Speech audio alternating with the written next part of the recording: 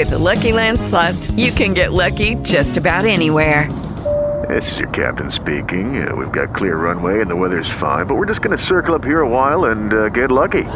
No, nothing like that. It's just these cash prizes add up quick. So I suggest you sit back, keep your tray table upright, and start getting lucky. Play for free at LuckyLandSlots.com. Are you feeling lucky? No purchase necessary. Void where prohibited by law. 18 plus terms and conditions apply. See website for details. Welcome to the Spiritual Go with Brother Rod. Tonight we have another exciting episode to start our Fall 18 season, coming into our 8th year. I'm so excited about the word God has for us this year. This fall season is titled Mark My Word. It's a play on words and a title to Galatians 6 and 7. So thank you guys for joining again. If you have your books ready, we're going to start with Mark chapter 1 and Mark chapter 2. So as you know, we first start our Bible studies with Romans 10 and 9. As you confess with your mouth Jesus is Lord and believe in your heart God raised him from the dead, you will be saved. Amen. That's our key verse to salvation. It's our goal that everyone here, that everyone we come in contact with is saved. If you have any more questions about that verse, just get in contact with myself and we'll connect you with a body for your new journey with Christ. Tonight's Bible study is also brought to you by GoGospel.com and Go Gospel Clothing Apparel, where it's for God, for you, for family, and for charity, where 10% of all proceeds from the clothing line will go to charity. So mark my word, right? So you've heard it said before, hey, bro, you can believe me. Hey, sis, you can believe me. Mark my word, right? Usually mark my word is associated with a truth. A person is telling you to mark their word, like count what I say. Put it down, what I'm saying to you. So I'm saying to myself, mark my word. What do you mean? Well, we study in the book of Mark, and it's a play on words, because in Galatians 6 and 7, it says, do not be deceived, God is not mocked. For whatever a man sows, that he will also reap. So what do you mean? Well, do not be deceived, God is not mocked. So I'm taking the mock and associate with mark, right? Because, mark my word, God will not be deceived, and whatever you sow is what you're going to reap. What are you saying? I'm saying believe that. You will reap what you sow. So then it goes on to say, if you sow into the flesh, then you're going to reap of the flesh. Well, if you sow into the spirit, you're going to reap of the spirit. So mark my word, this is going to be a great fall of the spiritual go. Amen. So let's do a little intro into Mark. Who is Mark? What is Mark about? All right, so we got the 4 gospels, which is Matthew, Mark, Luke, and John. But Mark intro is, since Mark is the shortest gospel, and about 90% of his material also occurs in Matthew, Luke, he has colorful details that the others do not. For example, he mentions the way Jesus looked at disciples, how he was angry, how he walked ahead on the road to Jerusalem. He no doubt got these touches from Peter, with whom he was associated at the end of Peter's life, right? So Mark was known to be Peter's associate. What do you mean? Kind of like a disciple of Peter. He would follow Peter, and Peter would tell him these stories about the Lord and Savior Jesus Christ. So he would write them down and jot them down. So that's how we wind, and that's how we get Mark, right? Mark's gospel is essentially Peter's reminiscence, which will account for the personal details, the action, the eyewitness effects of the book. So again, Mark is like Peter's associate. So he's telling stories, and he's repeating all these things that he have learned from Peter, that Peter has taught him, right? So let's start with Mark chapter 1. Let's get into chapter 1, and let's see how it starts. It's titled John the Baptist Prepares the Way, but it's plenty more in this chapter other than that. I'm titling that based off of that's just how chapter 1 starts. But I want you to see here, it says, it's verse 1, Mark chapter 1, verse 1, the beginning of the gospel of Jesus Christ, the Son of God. So we identify who we're talking about to get the book started. Let's see, first of all, let's establish who we're going to be talking about. So it says, the beginning of the gospel of Jesus Christ, the Son of God, specifically, as it is written in the prophets, behold, I send my messenger before your face, who will prepare your way before you. The voice of one crying in the wilderness, prepare the way of the Lord, mark his path straight. makes his path straight. Verse 4 says, John came baptizing in the wilderness and preaching a baptism of repentance for remissions. Now, the thing about that is that's a prophecy fulfilled, right? That's a prophecy fulfilled. So that was mentioned in Malachi 3:1 and Isaiah 40:3. So this, as you can see, the text is in your Bibles is different because this was told in the Old Testament and now it's fulfilled in the New Testament. Well, what is it saying? John the Baptist came as the forerunner.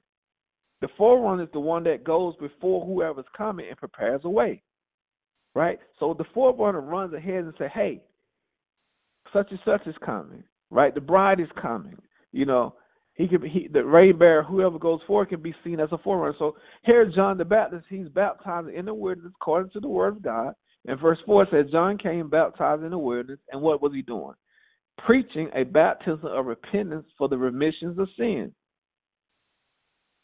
So that's his foundation. Not only is he baptizing of repentance, but he's preaching repentance for the remissions of sin. He's saying, hey, we got to turn away from our sins, right? Turn away from your sins. You need to be saved. Jesus is coming. But here's the thing. It's the forerunner lesson that's good to be taught at this time because Jesus died for the remissions of sin. If Jesus doesn't come, die on the cross for our sins, there would be no remissions of sin. Sin would just stay rapid, and we all would be on the road to hell. Amen. Verse 5 says, Then all the land of Judea and those from Jerusalem went out to him and were all baptized by him in the Jordan River, confessing their sins. Now John was clothed with camel hair. This is important. Oh, let me just backtrack one minute. So the repentance wasn't just repentance, right? To repent is to make an about face, right? Meaning to make a turn from that which you was doing that was a sinful nature. So not 360, not to turn around and go back to it, but it was a back face. So John was preaching the about face. Amen. So wanted to get that in there before I kept pushing. Okay, so now, verse 6. Now John was clothed with camel's hair and with a leather belt around his waist. And he ate locusts and wild honey. I don't know about you, but that don't sound like steak, shrimp, seasoned vegetables, apple pie, right? It says he ate locusts and wild honey, dressed in camel hair. Verse 7 saying, he preached saying, there comes one after me who is mightier than I, whose sandal straps I am not worthy to stoop down and loose. I indeed baptize you with water, but he baptized you with the Holy Spirit. Now, perhaps he could have been rich, but he chose to be poor. He thus became a fitting herald of him who had nowhere to lay his head. What do you mean? We're talking about Jesus. Right? That meekness, that lowliness. We learn here that simplicity should characterize all who are servants of the Lord. Simplicity. What do you mean? The lowliness. The not wanting of things before the Lord. Yes, he wants to have nice things, but there's no boast, there's no brag. Here's the simplicity. He chose that. What I love about it in verse 7, it says, and he preached saying, there comes one. Not two, not three, not four. You want to highlight one, underline it boldly, right? That's how I would have it in my old Bible studies. One after me who is mightier than I. So he describes the Lord as being mighty, and it's just one. Don't get twisted. He is the one. Not two, not three, not four. He number one, as the cheerleaders would say, right? He says, indeed, I baptize you with water, but he will baptize you with what? The Holy Spirit. That's a good note. Highlight Holy Spirit because the Holy Spirit is yet to come. Amen. This is good Bible study. All right, so verse 9, John baptizes Jesus. As you can see, John starts his gospel from this point, right? There's no three wise men. There's no manger. There's no Mary, Joseph. We jump right into it. Amen. So now we're at the point where John baptizes Jesus. In verse 9, it says, "It came to pass in those days that Jesus came from Nazareth of Galilee and was baptized by John in the Jordan." Verse 10, "And immediately coming up from the water, he saw the heavens part and the Spirit descending upon him like a dove. Then a voice came from heaven, 'You are my beloved Son, with whom I am well pleased.'" Amen. This is good. Let me back up. John did not consider himself worthy to loose the Savior's sandal strap, right? Loosen sandal straps. Why is that important, brother? Why? Because it's a mental duty of a slave. You got a slave, you have a master. So then he says, just like a slave, because you are the master. He says, Spirit-filled preaching always exalts the Lord Jesus and dethrones oneself. It's still just that mental low mentality. John baptism was with water. It was an external symbol but produced no change in a person's life. Jesus would baptize them with the Holy Spirit. This baptism would produce a great inflow of spiritual power. Amen? Amen.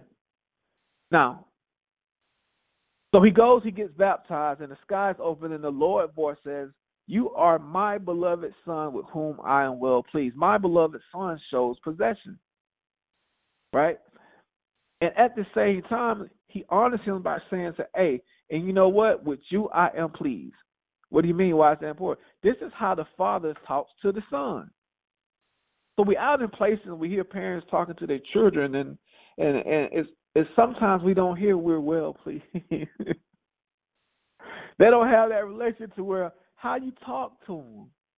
Well, in a point example, at this point in time, at this baptism, which is the time of outward pronouncing of a new you, right? The old has gone and the new has come. The Lord is well pleased, and we should also be with our children and with ourselves when we take that leap of baptism. Amen. So now he gets baptized. He comes. He meets John. John says, "Hey, he come. He the one. I've been doing it with water. He gonna do it with the Spirit." Dove come down, touch his face. Sky. Lord say, bam. All right. What's next? So immediately in verse 12 it says, and we're reading from the New King James Version, which is the Bible of the house. It says, "Immediately the Spirit drove him into the wilderness, and he was there in the wilderness for 40 days, tempted by Satan, and was with the wild beasts, and the angels ministered to him." Right? That's the abbreviated version. If you read the other books, we'll see it was a lot more that went into that, right? But for the sake of Bible study, let's stay right here. The Bible says after that happened immediately. And say, Brother Rod, what do you mean? Well, a lot of times the Lord will speak to us. The Lord will give us revealing notions and will bless us, and we will have these challenges that He will deliver us from and bless us with, and then all of a sudden, immediately, Pastor may preach and say, "Hey, I want you guys to practice your patience. Here's a sermon about patience." And what happens as soon as you get out of church? Not even Monday, you get tested to see that what you have been given is truly learned. Tests are inevitable for the believers. Like, you're going to have them. The closer one follows the Lord, the more intense they will be. Satan does not waste his gunpowder on normal Christians, but open his big guns on those who are winning territory in spiritual warfare. That's important. It's not a sin to be tempted. The sin lies in yielding to temptation. In our own strength, we cannot resist, but the indwelling Holy Spirit and the believer's power is the believer's power to subdue dark passions. Whew, that's hard right there. Let me say it one more time. The sin lies in yielding to temptation. It is not a sin to be tempted, though. In our own strength, we can resist, but the inner dweller of the Holy Spirit is the believer's power to subdue dark passions. The Bible says itself, submit to God.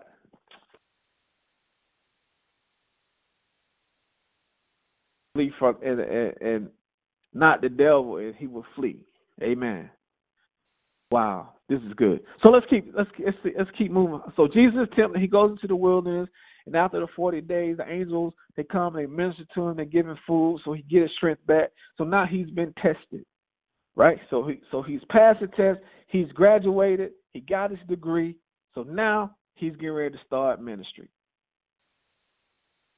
So he ain't taking no vacation. He got his degree. Thank you, Mom and Dad. Hey, everybody, party. Okay, let's go. Amen. He got right to work. Verse 14 says, now after John was put in prison, Jesus came to Galilee preaching the gospel of the kingdom of God. So now he's preaching. He's operating according to God's will, his calling, and the power. And what is he preaching? The gospel of the kingdom of God. Verse 15 is saying, the time is fulfilled and the kingdom of God is at hand. Repent and believe in the gospel. Amen. Repent, to turn away from sin. Jesus comes into a sinful world and telling them to repent. But here's the thing. The time is fulfilled. All that was mentioned is being fulfilled now. I am here. So he set the foundation. So he goes out preaching the good news. Christ is here. He's born. We're leading up to the death and the resurrection. This is the news. But watch this. As he goes, in verse 16, he gets 4 fishermen called as disciples. What he means is, and as he walked by the Sea of Galilee, he saw Simon and Andrew, his brother, casting a net into the sea, for they were fishermen. Then Jesus said to them, follow me, and I will make you become fishermen of men. Watch this, verse 18. Say, they immediately left their nets and followed him. I don't know about you, but what I'm saying here, that has to be some power involved. You say, brother, why you say that? Well, see, at that time, just like whatever the highest paying job is now, that was it. Fishing was a big business, right? So he calls fishermen. He says, listen, follow me, and I will make you fishermen of men. Verse 19 says, when he had gone a little farther from there, he saw James, the son of Zebedee, and John, his brother, who also were in the boat, mending their nets, and immediately he called them, and they left their father Zebedee in the boat with the hired servants and went after him. Wow. So, but we know in the story, in the other Gospels, this story is bigger than that because they cast their nets, they caught a big catch, that it broke the nets, right? So we know the story, right? So, but here's the thing, though. This is what I want you guys to see that you don't miss in this Bible study is that fishing is an art. I don't know how many people ever fished before, but fishing is an art, right? So is soul winning. So he strategically called his disciples based on skill set. Say, Brother Rod, what do you mean? Well, if fishing is an art, and we're saying here tonight that and so is soul winning, it requires patience. Oh my goodness. What do you mean? He said, I will make you fishermen of men. I will make you be able to go out and catch and win souls for the kingdom. But what's one of the things they're going to take? Because I've been telling people, man, you need to come to church. Man, you need to come to church. Man, you need to start doing it. And Lord, they ain't listening. Well, if you're a fisherman, you understand that even with ourselves, we had some time, right? It took some patience. I just went fishing not too long ago with my dad and my son. It's like it took a minute to catch that first fish. But what I understood by being out there on the water that it took some patience. So here's he calls them. He says, listen, let me just give you some points about the art of fishing. It requires patience. Often there are lonely hours of waiting. So what else it requires? It requires skill in the use of bait, lures, and nets. So you got to have the right kind of lure. You got to have the right kind of bait. Because isn't that the same thing Satan doing the opposite to lure your soul to his side? Teach. Boy, I'm trying. Because he will use music. He will use expensive things. He will use the lust of the eyes. Right? Anything to entice you to come up. But he uses his bait. Whether it's other people. Right? He finds your desire. So God says, listen, in order for it to be fit, you need to be skillful. You must have patience.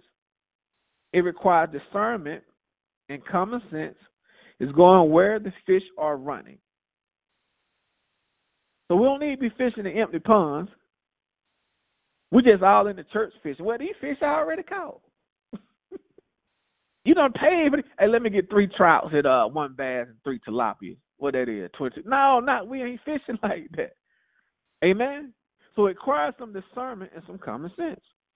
It requires persistency. And that's the key. I don't know how many of y'all listen to Khaled or secular music, but that's a major key. Persistency. A good fisherman is not easily discouraged. It requires quietness. The best policy is to avoid disturbance and keep self in the background.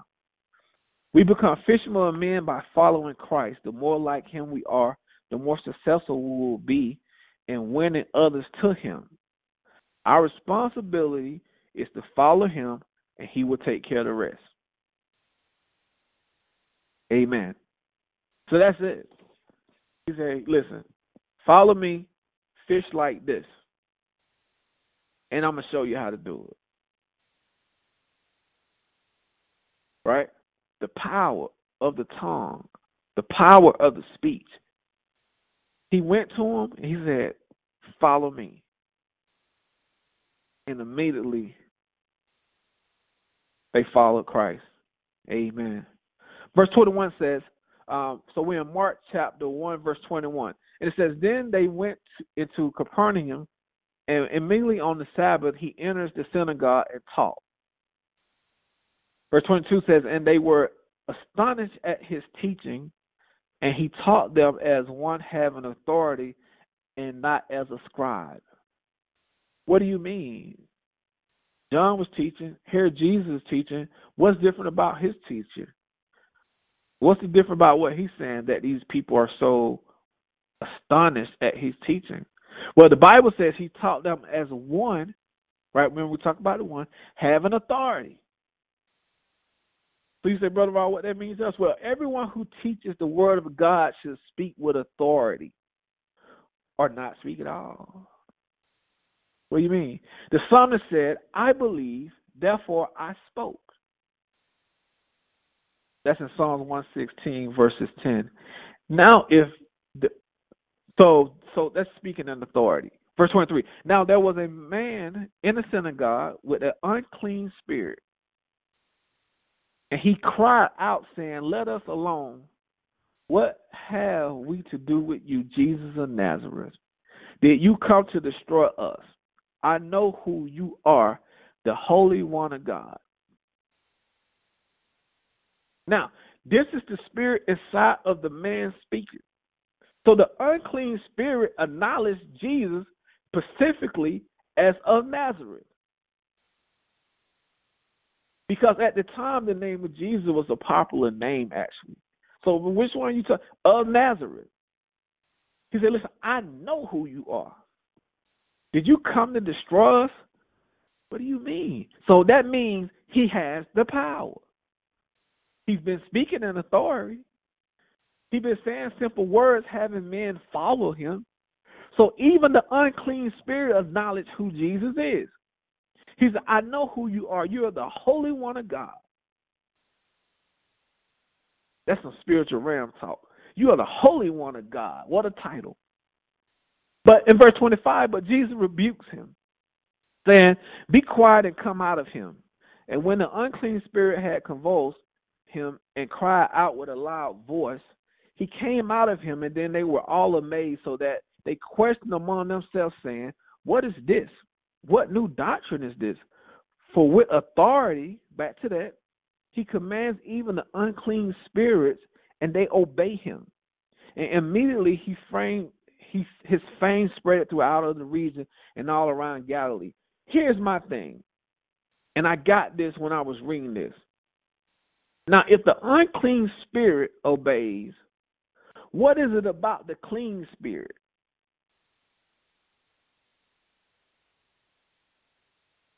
So if the unclean spirit obeys, say, we know who you are, I submit, the clean spirit definitely should. Amen. Recognizing the authority. But it seemed like it's the opposite. Amen. Even the unclean spirit submits and obeys God. So therefore, we in clean spirit, quote unquote, should truly obey the word of God, should truly obey God. Amen. The spirit. So therefore, let's keep pushing. So now, so that happened. His fame spread out through the region of Galilee, right? People are hearing of these miracles, that miracle that was being performed, and people are now following him. It's like, man, God performed a miracle, called spirit out. We go to verse 29. He says, now, so Jesus, before I go further, Jesus takes what's unclean and makes it clean. That's powerful. So he say, look, follow me. Watch this. I rebuke, come out. So the unclean spirit lives in a man. Jesus calls the unclean spirit out. He makes that which was unclean clean. There's no power like it. So then, verse 29, Peter's mother-in-law is healed. Watch this, verse 29. So he goes from making that which is unclean clean. His next miracle is not. Now, as soon as they had come out of the synagogue, verse 29, they entered to the house of Simon and Andrew with James and John. But Simon's wife's mother lay sick with a fever, and they told him about her at once. So, verse 31, so he came and took her by the hand and lifted her up, and immediately fever left her, and she served him. What do you mean? It's something about the touch of the Lord that should drive you to want to serve him. That coming in touch with the Lord. Like we get saved and it's like, bro, okay, now let's go. What? No, I'm just going to pay my tithe and sit down. No, it should be something in your touch from the Lord that would desire to you to want to serve him. So the Bible says immediately. That's what that word immediately. We're going to see it through all out the gospel. And that it says immediately the fever left her and she served him. The least I can do, I can be thankful. He heals. He's a healer. Many heal at the Sabbath on sunset. So verse 32 says, at evening when the sun had set, they brought him all who were sick and those who were demon possessed. There we go again. And the whole city was gathered together at the door. Then he healed many who were sick with various diseases, and cast out many demons, not some, but many. And he did not allow demons to speak because they knew him. Amen. Now, verse 35. Now, in the morning, having risen, but hold on, I got to go back to that. I can't go fast. Watch this. Verse 34 says, then he healed many who were sick in various diseases. So no matter what the sickness is, Jesus. He cast out many demons, but here's an underline, here's a highlight. He did not allow them to speak. Why? Because they knew him. So even the demons, the unclean spirits acknowledge and know who Jesus is. Say, he is the one. I know who he is. He's like, now is the time. We got to give man enough time to acknowledge who the Lord and Savior truly is. But even the unclean does. So the least should we. Got to keep going. Wow, this is good. Now in the morning, verse 35, now in the morning, having risen a long while before daylight, he went out and departed to a solitary place, and there he prayed. That's important. The Lord multiple times would go and pray to the Father, right? So should we. Why? Because it's intimacy. It's one-on-one time with the Lord. It's quality. Because this is the first time that the Son and the Father had been separated. So what was he used to doing when he was in heaven? He just hang with his Father. Right? Because the three are one. They're together all the time. They've been together since the beginning. In the beginning, let us. Who is us? Well, so he goes into that. And Simon and those who were with him searched for him. When they found him, they said to him, everyone is looking for you. Verse 38, but he said to them, let us go into the next town that I may preach there also, because for this purpose I have come forth. So the gospel is moving. It's just not staying selfishly in one place. And he was preaching in the synagogue throughout all of Galilee and casting out demons. In verse 40 it says, now a leper came to him, imploring him, kneeling down to him and saying to him, if you are willing, my God, you can make me clean. So surely if he can make the unman clean from an unclean spirit, surely, Lord, cleanse me. Make me whole. He's been doing it since the beginning of the time. But the Bible says, if you are willing, not my will, but your will. But here's the kicker I love about the faith and the belief of the leper is that he was willing to recognize that if it's God's will, he can do anything. Teach. Boy, I'm trying. So verse 41 says, then Jesus moved with compassion. What that mean, compassion? That means he was really compassionate about the request of the person. You ever talk to Jesus, speak to Jesus, pray to Jesus, and just pray like, Lord, I pray that this prayer moves you with compassion. And when Jesus moved with compassion, action is about to take place. Because now he has become effectively invested in the request. So he stretched out his hand and touched him and said to him, I am willing to be cleansed. Amen. I am willing to be cleansed. Here's the thing. I am, it's another time, if you pay attention, is where Jesus gives a glimpse of who he truly is, meaning God. What do you mean, brother? Well, in the Old Testament, Moses asked the Lord, say, well, who should I say sent me? So the Lord says, I am who I am. Amen. Who has that type of power? God, to cleanse a man that's a leper. So he says, again, we read in red, I am willing. Right? It's my will, be cleansed. And as soon as he had spoke immediately, that's that word again, the leprosy left him and he was cleansed. And he strictly warned him and sent him away at once and said to him, see that you say nothing to anyone, but go your way. Show yourself to the priest and offer for your cleansing those things which Moses commanded as a testimony to them. Amen. However, he went out and began to proclaim it freely and to spread the matter so that Jesus could no longer openly enter the city, but was outside in the deserted places, and they came to him from every direction. It was a reason at this time that the Lord didn't want him to go, because he knew that if he spread it, he wouldn't be able to go into the city and move around and to do more work, right? But I can kind of understand the young man. If I came in contact with Jesus off of the disease that has never been healed, I would want to tell everybody, too, about what God had done for me. Amen. And not only could they hear it, they could see it, because he was known. Amen. So that's chapter 1. We've wrapped chapter 1, and we're going to do our best to get through chapter 2 here. Amen. But this is good, and I hope everyone is getting something and seeing how we're walking through this book of Mark. Mark my word, it's going to be great, and it's been great so far. So chapter 2, Jesus forgives and heals a paralytic. Verse 1 says, and again he entered Capernaum after some days, and it was heard that he was in the house. Here's our word, verse 2, chapter 2. Immediately, many gathered together so that there was no longer room to receive him, not even near the door. And what is he doing? And he preached the word to them. Verse 3, they came to him bringing a paralytic who was carried by 4 men, right?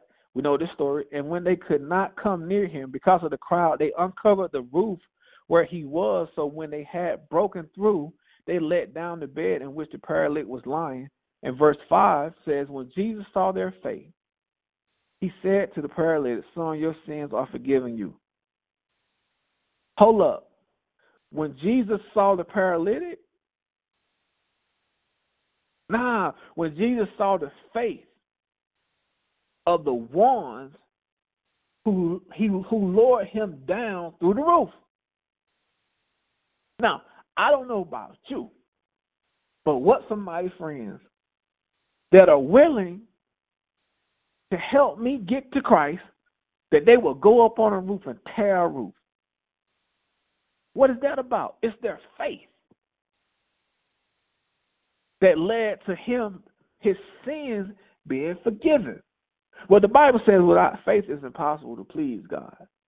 Well, the Bible did go say faith without works is dead. Well, what is faith? Faith is things hoped for and evidence of things not seen. But you got to have enough faith. You can have enough faith that your sins can be forgiven. What do you have to do? Believe Jesus Christ, Lord and Savior. How much faith? Size of a mustard seed.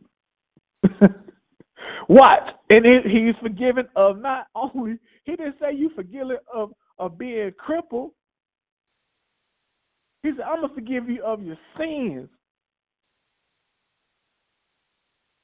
He said, I forgave the sin and healed the crippleness at the same time. But the key thing is the forgiveness of the sin. That's what it's all about. That's why I'm here. Verse 6 says, and some of the scribes were sitting there and reasoning in their hearts. Here we go. So we say, oh, you got haters? Well, Jesus got haters too. Boy, you can't do nothing. If you ain't got no haters, you ain't popping. All right, so let's get into that. Let's get in the hater part of chapter 2. So you see how Jesus is walking through this? Ever since he got out of class and graduated, now here we go. Right? So some of the scribes were sitting there reasoning in their hearts, why does this man speak blasphemy like this? Oh, okay. Who can forgive sins but God only? But you and I know. They don't know. They're not recognizing. But in verse 8 says, but immediately when Jesus perceived in his spirit that they reasoned thus within themselves, he said to them, why do you reason about these things in your hearts? Which is easier to say to the paralytic, your sins are forgiven you, or to say, arise, take up your bed and walk. But that you may know that the Son of Man has power on earth to forgive sins. He said to paralytic, I say to you, arise, take up your bed and go to your home, to your house. And immediately he rose. Now we get, the sins were forgiven first. Now we're talking about get up. Come on with it. Immediately he rose up, took up his bed, and went out in the presence of them all, so that all were amazed and glorified God.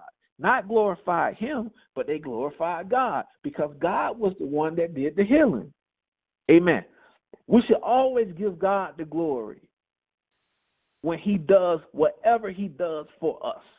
And I love it. He says, we never saw anything like this. Show you right. This is God. And people are going to say the things about you. He said, greater works will you do. You will do some things that people will say, I ain't never seen nobody do that. I ain't never seen nobody pray. I ain't never seen nobody bless nobody like. Because God that is within you via the Holy Spirit. What do you mean? Well, verse 8 it says, but when Jesus perceived in his spirit, but he God though. He Jesus though. Yeah, but the Spirit lives inside of him. He said, what do you mean by this, bro? Even Jesus followed the Spirit. Wow. So how did Jesus move? He moved by the Spirit. The Bible says early in the chapter 1 that Jesus was led into the wilderness by who? The Spirit. So if Jesus followed the Spirit, then therefore so should we also. So if we somewhere in the Spirit like, hey man, we need to get up out of here, guess what? We need to get up out of here. Because even Jesus followed the Spirit. Teach. Boy, I'm trying. He said, why do you reason about these things in your heart? What you mean? They hadn't said nothing. It ain't like they said it out loud. It ain't like they had social media and they posted and he read it. Jesus is so powerful that he is God to show them, listen, you can hide from man, but you can't hide it from me. I can read your heart. If that ain't cheating. So you mean, Lord, yeah. At this point, the heart and the mind, same thing. Oh, I can read your mind. He said that he knew that they had reasoned these things in their hearts. Let's keep pushing. Give me a few more minutes, and we right here. Verse 13, Matthew the tax collector. So then he went out again by the sea, and all multitude came to him, and he taught them, and he passed by. He saw Levi, the son of Alphaeus, sitting at the tax office, and he said to him, follow me. So he arose and followed him. So he's still at it. But what's different this time? It's not a fisherman. Oh. I thought all the way you could be a disciple of Jesus, you had to be a fisherman. He said, no, that ain't how that works. I'm here for all come. So here's a tax collector. He's a tax collector. Now it happened as he was dining in the Levi's house that many tax collectors and sinners, highlight sinners, red, underline it, also sat together with Jesus and his disciples. For there were many, and they followed him. And when the scribes and Pharisees saw him eating with the tax collectors and sinners, they said to his disciples, how is it that he eats and drinks with tax collectors and sinners? Verse 17 says, when Jesus heard it, he said to them, those who are well have no need of physician, but those who are sick, I did not come to call the righteous, but sinners to repentance. It makes plenty of sense, right? So Jesus goes out and says, listen, remember we talked about fishing earlier? And it was an art. So Jesus was the ultimate fisher. He was the best fisher. He went where there were fish. He said, here's where the people need a physician, because these people are sick. Right? I'm in the hospital. You need to be in the church talking about, no, teach. Boy, I'm trying. Watch this, though. So Jesus questioned about fasting. So in verse 18, it says, the disciples of John and the Pharisees were fasting. Then they came and said to him, why do the disciples of John and on the Pharisees fast, but your disciples do not fast? Verse 19 says, and Jesus said to them, can the friends of the bride of the groom fast while the bride of the groom are with them? What do you mean? As long as they have the bride of the groom with them, they cannot fast. I still don't understand. Verse 20, but the days will come when the bridegroom will be taken away from them, and they will fast in those days. Okay, now it's making a little more sense. No one sews a piece of unstrung clothes on an old garment, or else the new piece pulls away from the old, and the tear is made worse. Huh? And no one puts new wine in an old wineskin, or else the new wine bursts in the wineskin, the wine is spilled, and the wineskin are ruined. But new wine must be put in new wineskin. What is the meaning of this? I'll break it down later. I'm going to break it down, though. All right, so let's keep moving. Verse 23. Now it happened that he went through the grain fields of the Sabbath, and they went, his disciples began to pluck the heads of grain. Verse 24, and the Pharisees said to him, look, why do they do what is not lawful on the Sabbath? So the Pharisees are just following him now. They're just trying to get him on something. They don't like him. You know what I'm saying? And it goes to show you that everybody with you ain't with you. Right? Which is amazing, because it's still that same way to this day. The scribes thought they were well. Therefore, they did not recognize their need for a great physician.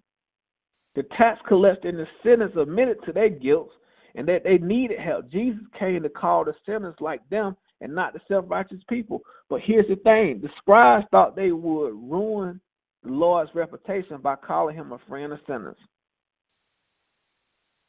Wow. But look, let's keep going. 25. But he said to them, have you never read what David did when he was in need of hunger, and he and those with him? So now he's going to the word. So how is he combating these allegations, these questions?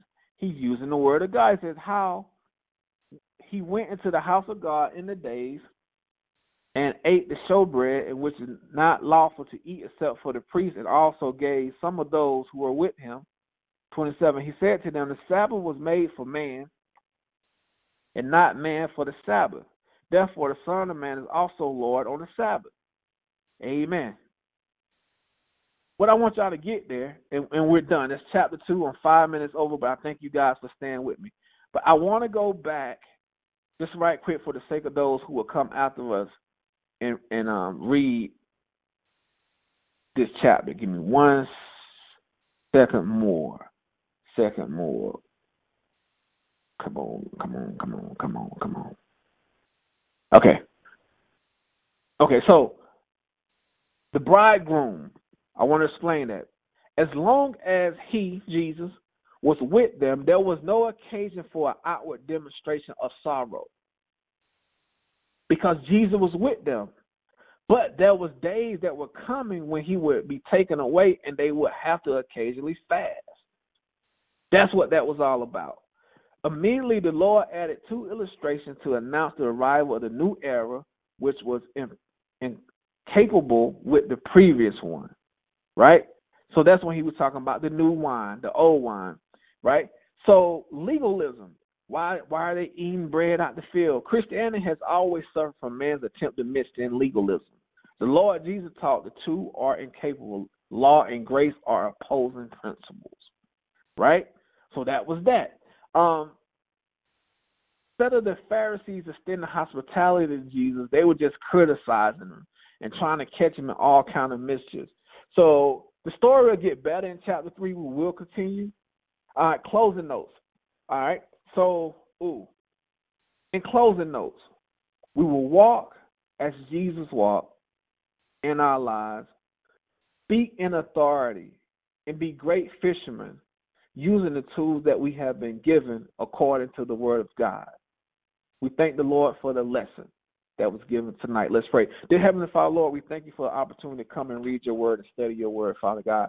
Lord, we pray that as we continue to read your word and study you and follow you, Lord, that you continue to place this within our spirit and our heart, Lord, so that we may go out and daily function, Lord, and give us not only a daily bread, but a daily wisdom for those who can see us and want to follow our character, want to follow our wants and our desires as we search and go after you, Father God. Lord, we say that anything that we've done this week or this day, Lord, that was unpleasing to you, Lord, that you just clean our hearts, our minds, and our spirit, Father God, that we may honor you and forgive us for our sins. We love you and we honor you in all that we do. It's in your Son, Jesus' name, that we pray. Amen. With the Lucky Land Slots, you can get lucky just about anywhere. This is your captain speaking. We've got clear runway and the weather's fine, but we're just going to circle up here a while and get lucky. No, nothing like that. It's just these cash prizes add up quick. So I suggest you sit back, keep your tray table upright, and start getting lucky. Play for free at LuckyLandSlots.com. Are you feeling lucky? No purchase necessary. Void where prohibited by law. 18+ terms and conditions apply. See website for details.